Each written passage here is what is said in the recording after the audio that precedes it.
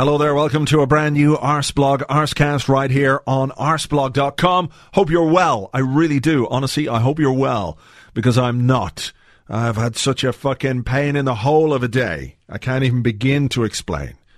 The trials and tribulations of Arsenal pale into insignificance after the shit I put myself through for no good reason other than I like shiny new things, and when Apple released a brand new operating system, an upgrade, free El Capitan, I'm like, yeah, I'll have some of that. Cleverly, before I did it, I backed up. I copied everything over to my hard disk, my cloned hard drive, so if it all went wrong, I could reboot off that. Set the download going. These things usually take a while, so I left it overnight. Came up the next morning. It's all done. It's completed. There's this kind of fancy new screen. I'll log in. I was looking at it going, oh, this is taking a bit longer than it probably should, but it's just installed a brand new system. It probably needs to, update the What's It and twiddle the Zeeble and everything else that goes on with those kind of things. Oh, that's fine. I'll give it a moment or two. That's a few minutes. Okay, well, you know what? I'll get my laptop and I'll just get a start on the blog using the laptop, and then eventually it logged in, and then I was going, but that doesn't look very good. None of that stuff is right, and then essentially, the whole thing is bollocksed, like absolutely fucked, completely and utterly fucked. And it turns out, thank you to Mark Blondal. I think Blondal is the right pronunciation. Not that I'm up on my Scandinavian pronunciations whatsoever. But anyway, he's been helping me throughout the day. And turns out that the program with which I used to make the clone of the hard drive, my safety net, apparently that's not compatible with the new operating system. So when I tried to boot up off the clone to make everything better, it just went even more wrong. Ew. God. So everything is on there. So I'm in the process of it's now, what time is it? 7 o'clock in the evening. 7 o'clock. I've been at this, sitting at my desk this morning since 6:30, looking at this computer that doesn't work anymore, which is a real pain. And this is a fairly hastily, unprofessional, thrown together Arsecast, because everything that I need for the Arsecast is on the other computer, not on my laptop. I had to do an interview earlier on. I couldn't figure out how to get my main audio, my main microphone hooked up to the laptop. I managed to do that now, as you can hear. But when you get the interview a bit later on, I'm using this kind of weird little small USB mic thing. So it sounds kind of strange, like I'm talking out of a bucket and stuff like that. There's no music, as you'll have noticed. No music. Those of you who enjoy the Arsecast theme tune, it's not there. None of the other stuff is there. All my bits, all my things that I need, they're all there, along with everything else that I have on the computer. And I'm hoping that the backup I have really works, because, like everything is on this, and it seems like the only way to fix it is to wipe the internal hard drive and then hope that the clone disk that I made works when I roll back to the previous operating system. And I'm really sorry if this is terrible and geeky and you don't understand what's going on, but just it's shit. It's bad. If I could compare it in a tech way to anything else, it's Arsenal's defending the other night. It's Ospina's goalkeeping the other night. It's Fabianski against Porto. It's Almunia against West Brom. It's just shit. Really, really shit. And kind of depressing, because you realise after a while that pretty much your whole life exists on these machines.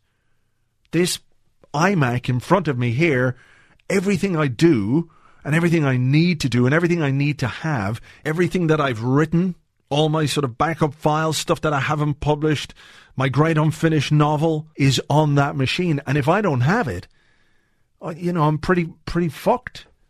And that's not really a healthy place to be, is it? So reliant on a machine, some metal and wire and glass and bits of plastic and transistors and capacitors and all those kind of things. Chips, microchips. What's going on? Like everything that I need in my life, apart from, the love of family and friends and strange ethereal concepts like that, everything is on this machine. And without the machine, it's like, what the fuck do I do? So you got to maybe reassess your life. There were points today, I have to say, where I considered destroying it, throwing it out a window, kicking it. Those of you who remember years ago a TV program called Why Don't You, which used to be on the BBC kids program, and they had this kind of cartoon intro, and there was this slacker kid sitting in front of the television, and the end of the theme tune is him just like kicking his foot right through the television screen. I felt like doing that. Thought about setting it on fire. Thought about tying it to the back of the car like it was just married and driving off, punching it, headbutting it, pretty much everything. And that's not healthy either, is it? You don't want to be that dependent on a machine.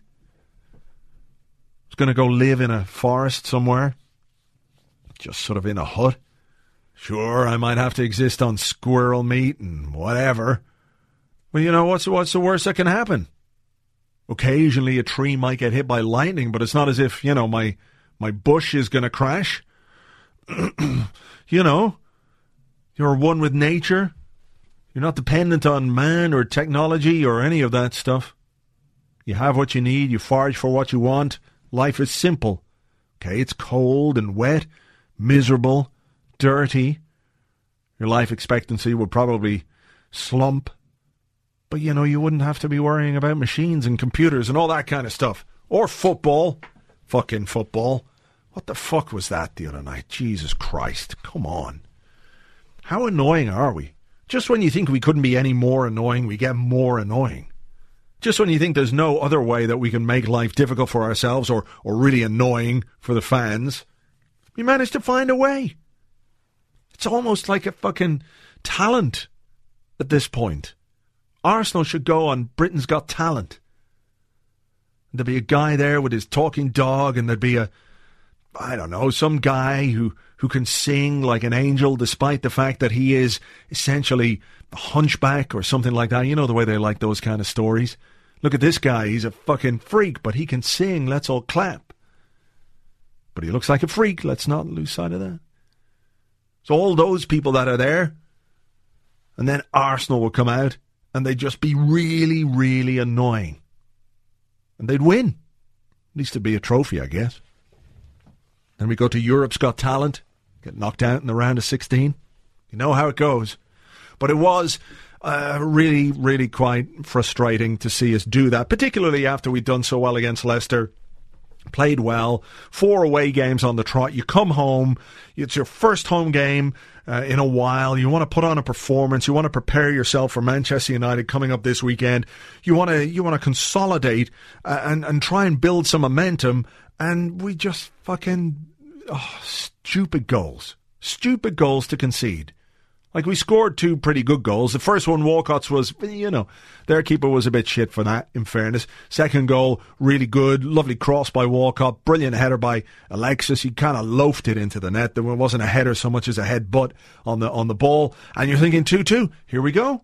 You know, we've put all the pressure on. We brought Ramsey on. The game was very much in our favour. We were on top. And then within 60 seconds of equalising, we're behind again. It's like they've never heard of footballing cliches at all. The whole game of 2 halves thing, remember that at Newcastle? 4-0, then it was 4-4. It's a game of 2 halves. Gentlemen, you got to stay focused. But apart from that one, there's the whole, you know, it's never more dangerous or you're never under more threat than after you've just scored. Which, you know, is bollocks, really, for the most part. But, you know, sometimes it's true, and it was true the other night. And then they scored, and then we couldn't score again. And it was silly. The whole thing was just silly. And it's the latest in a litany of European nights, which have been essentially a big bag of shit. We have form for this. I put it on the blog. We've had many nights where we've lost to opposition that we should have beaten. That's a fundamental weakness. It really is. And also really, really annoying. But not as annoying as my computer was today, so that's taken my mind off it. So those of you who are particularly vexed by Arsenal this week, I would suggest installing some really dodgy software on your own computer or your phone or whatever it might be, whatever electronic device you depend on. Make shit of it and then spend all day trying to fix it, and it will make you forget your Arsenal woes. So there you go. It's an easy solution. But anyway, look, we're going to talk now to Rory Smith from The Times about midweek action, about David Ospina. about his selection over Petr Cech, about our European nights, things that have gone wrong. As I mentioned, this was recorded via this other strange microphone here, so the sound quality will be a little bit different, but I'm pretty sure you guys aren't going to be picky. You know, given on all that it's been such a disastrous day for me, and I'm still here for you, presenting you with a pretty ramshackle podcast, it has to be said today, but a podcast nonetheless. So there. So look, let's do it. Let's talk to Rory Smith from The Time. How are you doing? Good. Can we start midweek then with Champions League and Arsenal in a game that they were expected to win in Europe, kind of blew it again, and it's not the first time. It won't probably be the last time. And the third time inside 12 months that Arsenal have conceded 3 goals at home to opposition that they were expected to beat. Yeah, it's almost like a pattern, isn't it? There were definitely echoes against Olympiacos of the Monaco game in the way that Arsenal kind of got themselves back into it, and you looked at it and thought, right, now this is when you kind of you have a bit of calmness, a bit of composure, and you crack on and win it. Because Olympiacos, though, they play quite well. You know, they lose away from home in the Champions League. It's kind of their thing. That's what they do. But Arsenal just didn't have any sense of composure just after they equalised for the second time.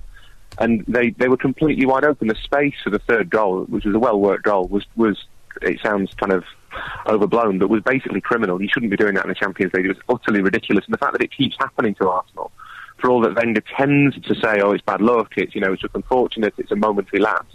When that keeps happening, it's not luck, it's not a lapse, it's something systemically wrong with the way the team is set up or the way the team thinks, I guess.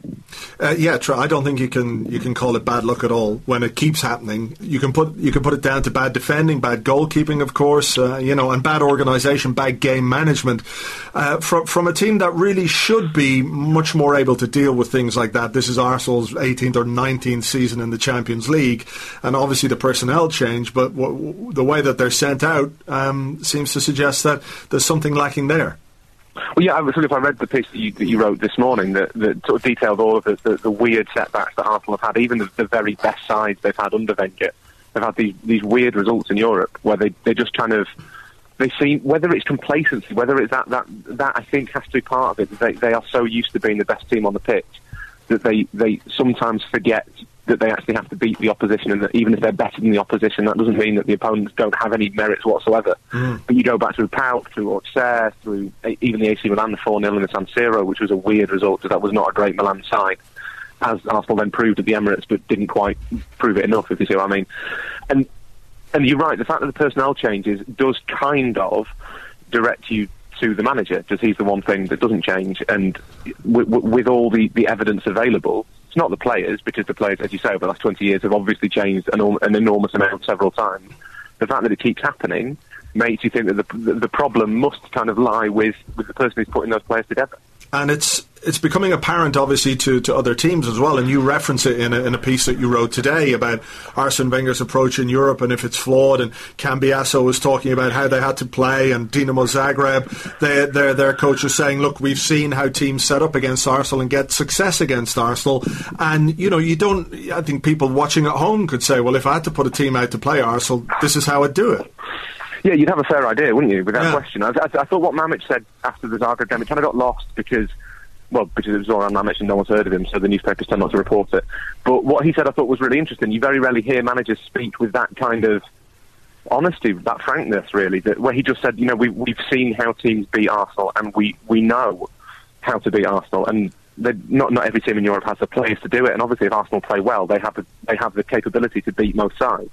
But if they don't click, other teams know where their weaknesses lie. And I think that kind of the one thing about when we talk about like tactical managers and managers who change it, people like Mourinho and Benitez and people like that, none of them are perfect, obviously, and they all have their flaws and they all get things wrong sometimes. But there must be an advantage when you're playing a team of knowing roughly what they're going to do. If you can't be certain, that has to put you at a disadvantage. If you can name your side and tell your side, we are pretty sure this is how they're going to play, this is pretty sure where their weaknesses are, we are pretty sure this is how we might be able to beat them, that gives you a huge advantage. And although Wenger started showing a little bit more flexibility in the league, as we saw at the Etihad last season, which was a very un-Arsenal performance and a very un-Arsenal win, in Europe he doesn't seem to have been able to do that yet, and they are still the same side that they were 5 years ago, 10 years ago, 15 years ago, who are a very good team, got a lot of talented individuals, but have these obvious Achilles heels that decent sides can exploit. Yeah, is it a case that football perhaps over the last few years has become a bit more tactical, more scientific, and a man like Arsene Wenger, you're not a top flight manager for 30 years without knowing what tactics are and how to implement them, yeah. but as the game has gotten faster and quicker and there's more science involved, there's more analysis post-game and pre-game where you can see what players are capable of and where they're best, perhaps, that his age in itself is becoming not a hindrance per se, but there are other guys who have more new in this particular area, perhaps. Well, I think what's always been the case, certainly for the last sort of 6 or 7 years, is the very best teams in Europe know how to beat. They know their way around Arsenal. They can. If you have Barcelona, Bayern Munich, Real Madrid, those sorts of sides, they know how to beat Arsenal, and that's fine. And I think it's actually, to me, I may well be completely wrong, but my suspicion, I guess, is that in Psychonomics, Simon Cooper and Stefan Szymanski's book, they talk about the knowledge centre of football being in Western Europe, and how gradually, the closer you are to that knowledge centre, the more likely it is that you are aware of best practice. And that the reason that it looks like the football world is getting smaller is just more and more countries now in Europe, even smaller nations like Croatia, have access to all of that information. They have access to the same systems, to the same scouting reports, the same kind of databases. They know the training methods. They've been to observe at Real Madrid, at Bayern, wherever. They know how to do these things. There's no naive teams in Europe, and you've seen it in international football where Iceland and Slovakia are competing with the big countries, so they have access to all the same methods that Spain do. And I think in the Champions League it's the same thing. That look, Dinamo Zagreb aren't a great side. They're okay. They've got some decent players. But they have a coach and they have a coaching staff who will know all of this stuff. Who know how to do all of this stuff, who know how to set a team up. There's no naive sides out there anymore. So you can't, it's a horrible cliche, but there are no easy games at all. There are only teams who know roughly what they have to do and who have just as much information as you do. They maybe don't have the players that you do, but everything else they have. And if your players don't click, the gaps are still so fine, even between Dinamo Zagreb and Dinamo Zagreb they put 11 players out who are all really good at football. And if Arsenal don't quite click, then Zagreb are good enough to take advantage of them because they know how to take advantage of them. And I think that's what's happening. And the reason it's so pronounced with Arsenal is because, going back to what I said before, they're always the same. And if they're always the same, then Zagreb and Olympiacos aren't thinking, well, maybe they'll do this and maybe they'll do that. So we have to be aware of A, B, and C. They're just thinking, well, this is what Arsenal will do, so if we do this, it might work. Yeah. And that's a huge advantage. Sure is, and it looks like teams are doing that more and more often these days as well. I wanted to talk to you a little bit about players. I'll come to Ospina in a moment, but something that struck me was when Arsene Wenger didn't make any more signings this summer, leaving aside the fact that he couldn't find players that he wanted, apparently, it was a tacit admission that he had enough faith in these players to go out and do what he wanted his team to do this season. And that means, obviously, compete in the Premier League and compete in Europe. And on the one hand, there's something to be said for a manager showing faith in players and giving them belief and confidence that he then instills in them. But is there also something that perhaps if players aren't necessarily threatened enough for their own place, that they can become perhaps just a little bit complacent, even subconsciously, that it can affect performances? Yeah, I mean, it varies from player to player, to be fair. Like some players you speak to and they say like they really relish that competition and you kind of believe them. And some of them you speak to and they say they relish the competition because they have to, but you can tell it's not true. There's a lot of players who are kind of more carrot than stick. They need to be told you're going to play every week. Some of the goalkeepers tend to be like that. They feel that they need that rhythm of playing every week. The thing about Wenger's faith, I think, is really interesting, and it's the same with so many.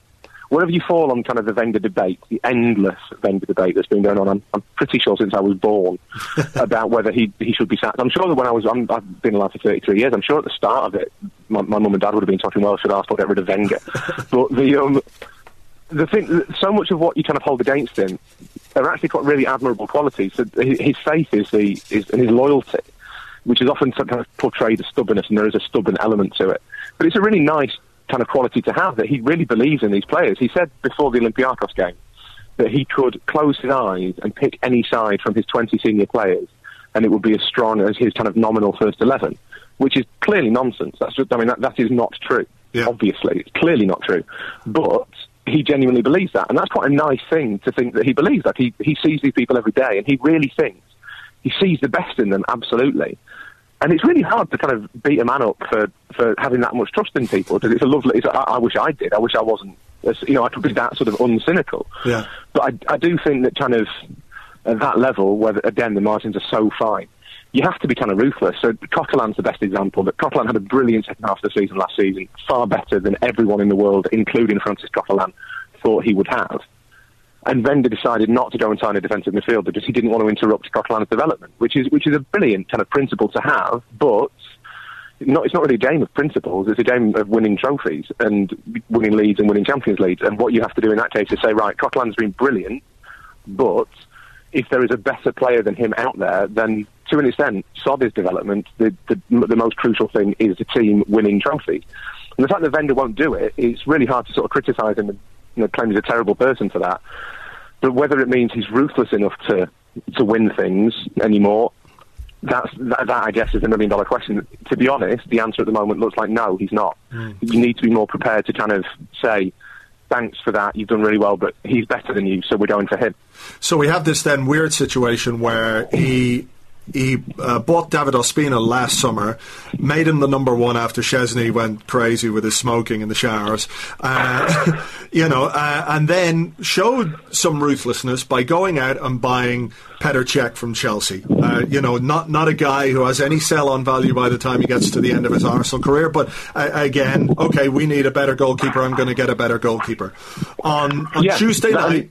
he plays Ospina. Now, there was talk of a calf injury to Cech, but some of the guys who are pretty close to what happens at Arsenal, some of the reporters have said that, look, Cech would have been fit to play, and this was a selection issue. So this is, in a way, almost the reverse of that. Like, here's me being ruthless, but I'm going to still show you that I can be loyal too. Well, that's exactly it.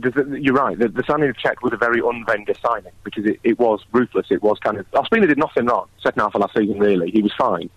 He was not the reason that Arsenal didn't win the league, David Ospina. He was perfectly passable in goal. No, I think there were a couple of kind of, goals where he might have done better, but there was nothing really glaring in memory, although I may be wrong. And then he goes out and signs Cech, and you think, right, that is a sign of proper ruthlessness. That is what elite managers do. They say, thank you, but we need to move on. But then Wenger's kind of, I don't know, it's almost like he kind of lost his nerve there a little bit and thought, right, well, I'll keep him and I'll still play him.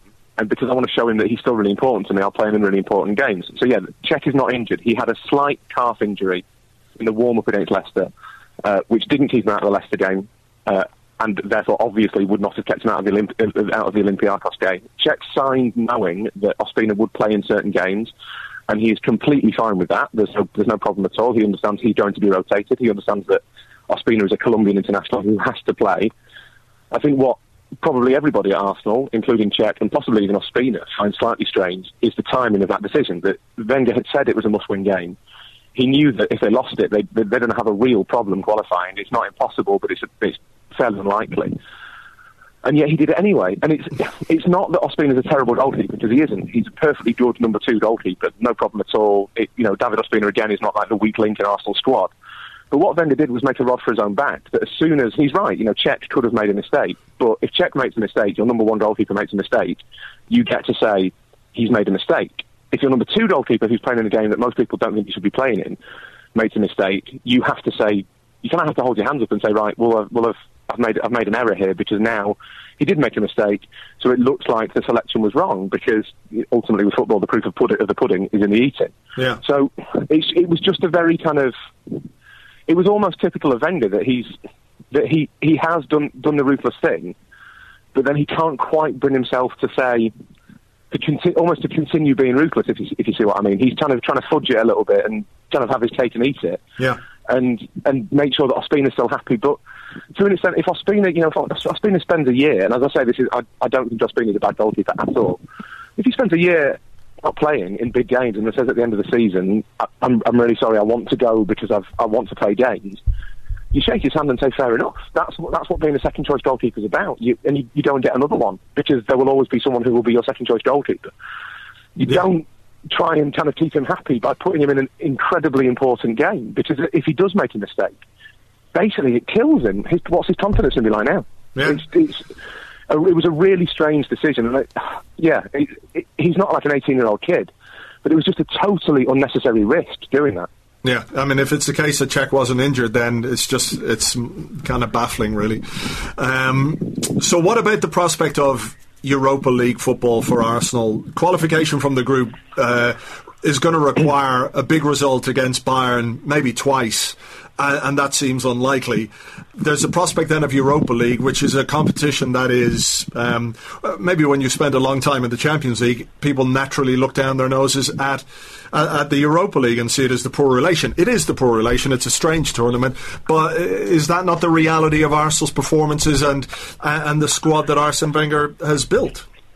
I think it's a Champions League squad, but it is the reality of the performance. Yeah, you get what you deserve ultimately, and Arsenal haven't been good enough in the first two Champions League games, so there is a chance that they will be in the Europa League. As I say, I'm not quite sure they're finished because a lot of it will depend on how Olympiacos and Dinamo Zagreb share those points. So if Olympiacos don't win both, then really, unless Arsenal beat Bayern twice, then that might well be Arsenal's goose cut, I think.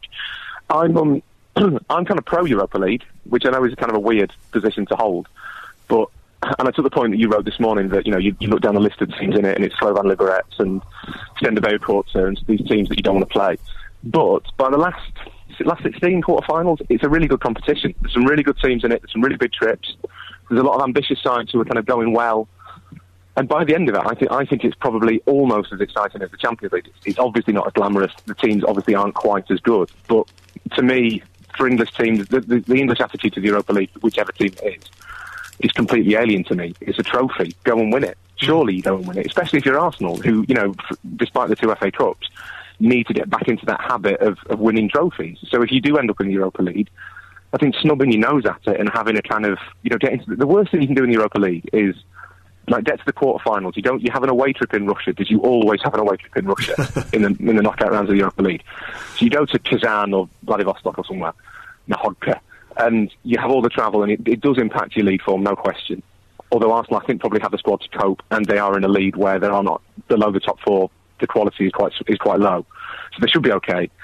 The worst thing you can do is get knocked out in the quarterfinals, because then you get all of the disadvantages without any of the glory or any of the kind of hope or the optimism. I think if Arsenal do end up in the Europa League, go and try and win it. Go and see if you can get another trophy, because that then, well, leaving that aside, they're more than equipped to win it, and if they do win it, they get a place in the Champions League. So yeah, it's kind of a win-win to an extent. Yeah, sure, and it's something that has been a feature of Arsene Wenger's career, not just at Arsenal, but European football and European trophies have eluded him for the most part.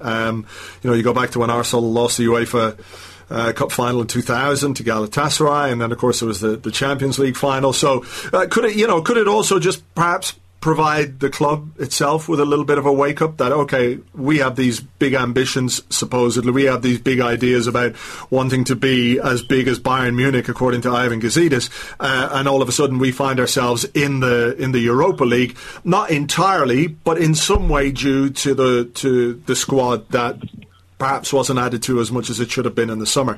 So perhaps that might change a little bit of the thinking.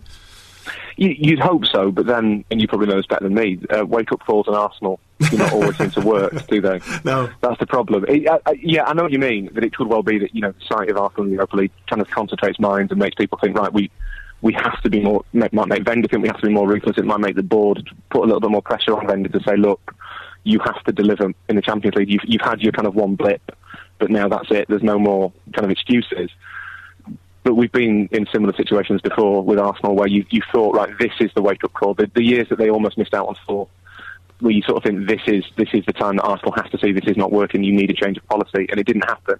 So I'm always slightly suspicious of wake-up calls in Arsenal. But yeah, possibly it could be the case that being the humiliation in inverted commas of being in the Europa League might influence them, or it might be even that winning a European final potentially does something for the club, because it's still a big competition. It's still a European victory. You still get to savour that sense of triumph, whether it's the Champions League or the Europa League. As Chelsea would tell you, or Liverpool or whoever, it is slightly different winning the UEFA Cup than it is winning the Champions League. Obviously, it's still winning something, and ultimately, this is very old-fashioned, that's kind of what it's all about, isn't it? For sure. I mean, people want trophies. The idea that anyone who supports Arsenal and is perhaps scoffing at the prospect of Europa League football wouldn't be standing and cheering if Alexis banged in a goal from 30 yards to win it is ridiculous, you know?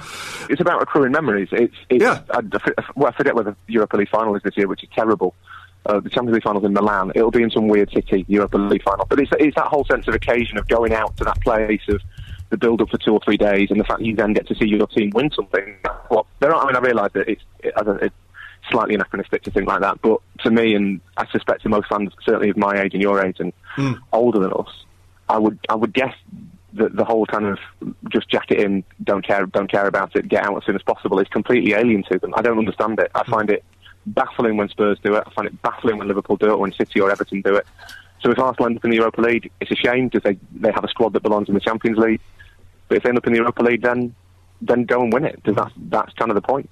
It's in Basel, by the way, in Switzerland. So there you go. A nice neutral venue. Well, it's not a great away trip, Basel, is it? It's a bit. You'd be better if it was in like Tbilisi or somewhere exotic. A couple of quick things before we wrap it up. Theo Walcott, a goal and an assist against Olympiacos. Is he starting to convince us as centre forward? Yeah, but only against specific opposition. I still don't think he's that great at home. The way the teams sit deep against Arsenal, for all his many and varied flaws, I think Giroud actually is a more effective weapon. Does he hold the ball up better? He forces the opposition. He functions better when there's no space.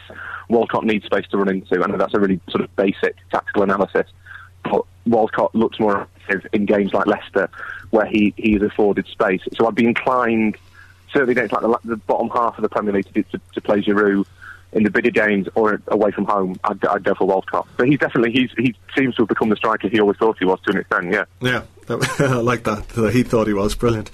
And very quickly, Manchester United then at the weekend, for all the midweek European troubles, Arsenal could, if results go their way, be joint top of the Premier League, or at least go level with points on Manchester United.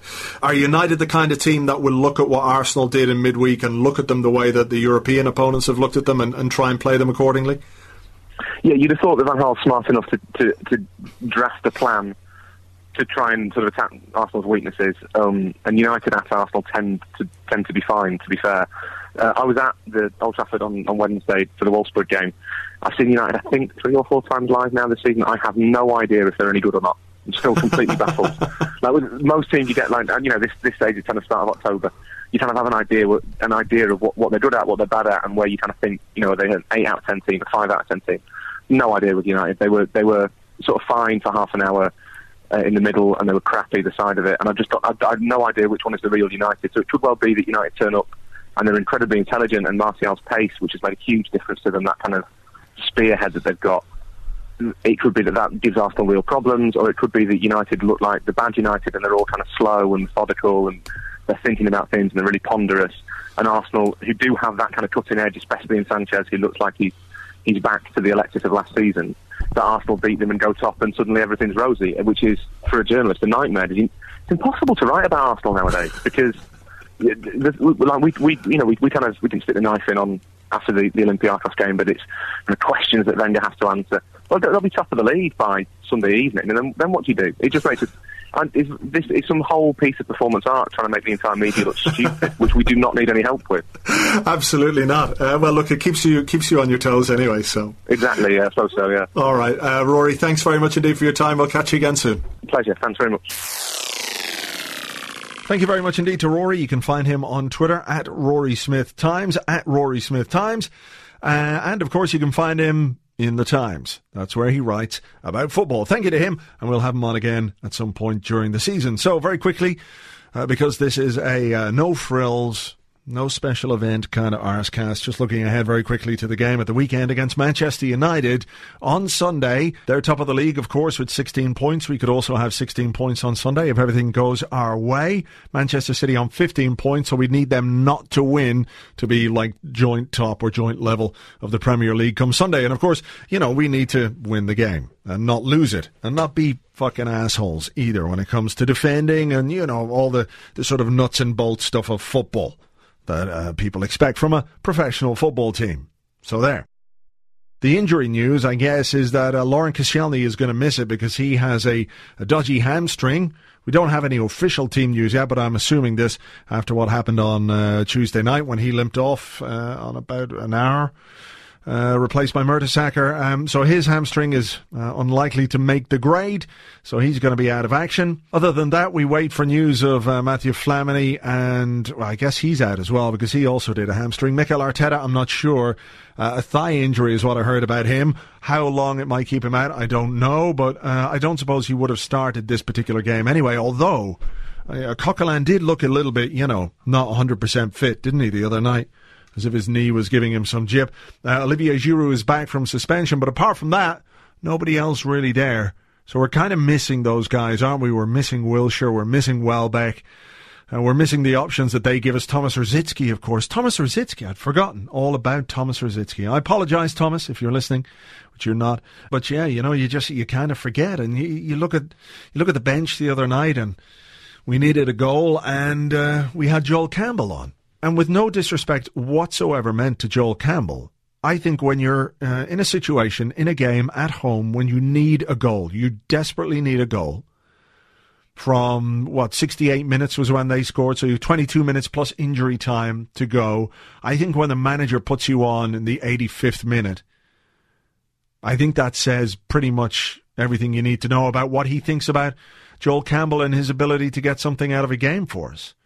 So it's kind of, it leaves us a bit short, doesn't it, in terms of the bench? Like, if we're going into United, we have Wilshere on the bench, we have Rosicky on the bench, we have Welbeck on the bench. At least there's guys there that can come off and do something. As it is, I guess Theo Walcott's going to start up front. And United will wait and see how they play. They'll probably do it a bit like all the teams that come to us, sit back, make life difficult for us, and try and hit us on the break and hope that we, shoot ourselves in the foot with a fucking gigantic laser cannon, which we're capable of doing at any moment. So let's hope, at least what happened in midweek might just redouble their defensive efforts. This is a game maybe that we don't have to win, but we certainly can't lose because the mood is tetchy enough as it is already, and it'll get a lot worse if we lose to Manchester United on Sunday. I don't feel especially confident, I have to say, but hey, who knows? I'll be there cheering on the boys, so see some of you in the usual place for a beer before the game and after the game for celebrations or commiserations or whatever it might be. Let's have a beer, eh? And then on Monday night, of course, it's the Arsecast Extra Live, bringing you into the interlull. We'll have 2 weeks without Arsenal, so hopefully we go into that on the back of a win. That would be very nice indeed. But feel free to join James and myself and guests in the garage in Highbury in Islington. There's a bar. Come and have a beer on a Monday night. What else are you going to be doing? There's a bar. We'll be talking about Arsenal. We'll be recording a live Arsecast. We'll be taking questions from the audience, our Q&A. It'll be like in real life, except not on Twitter. And the advantage of that, of course, is that you don't have to use 140 characters in your questions. So feel free to come along. There are tickets from myticket.co.uk and ctickets.com.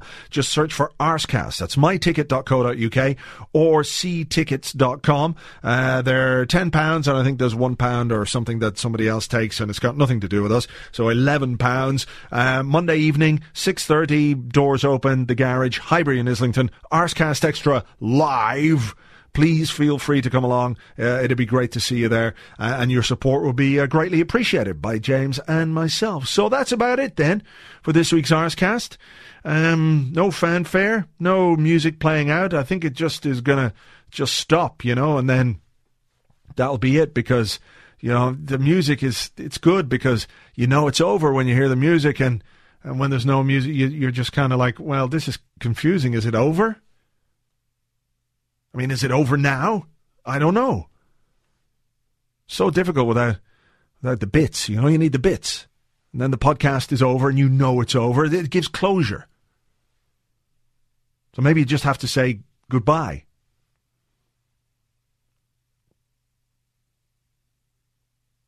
Feels kind of underwhelming, though, just doing that. Could try like a bye-bye. No, that's James's thing. He does that so much better than me. I don't know how to do it. Maybe we should just, I'll just do it like this.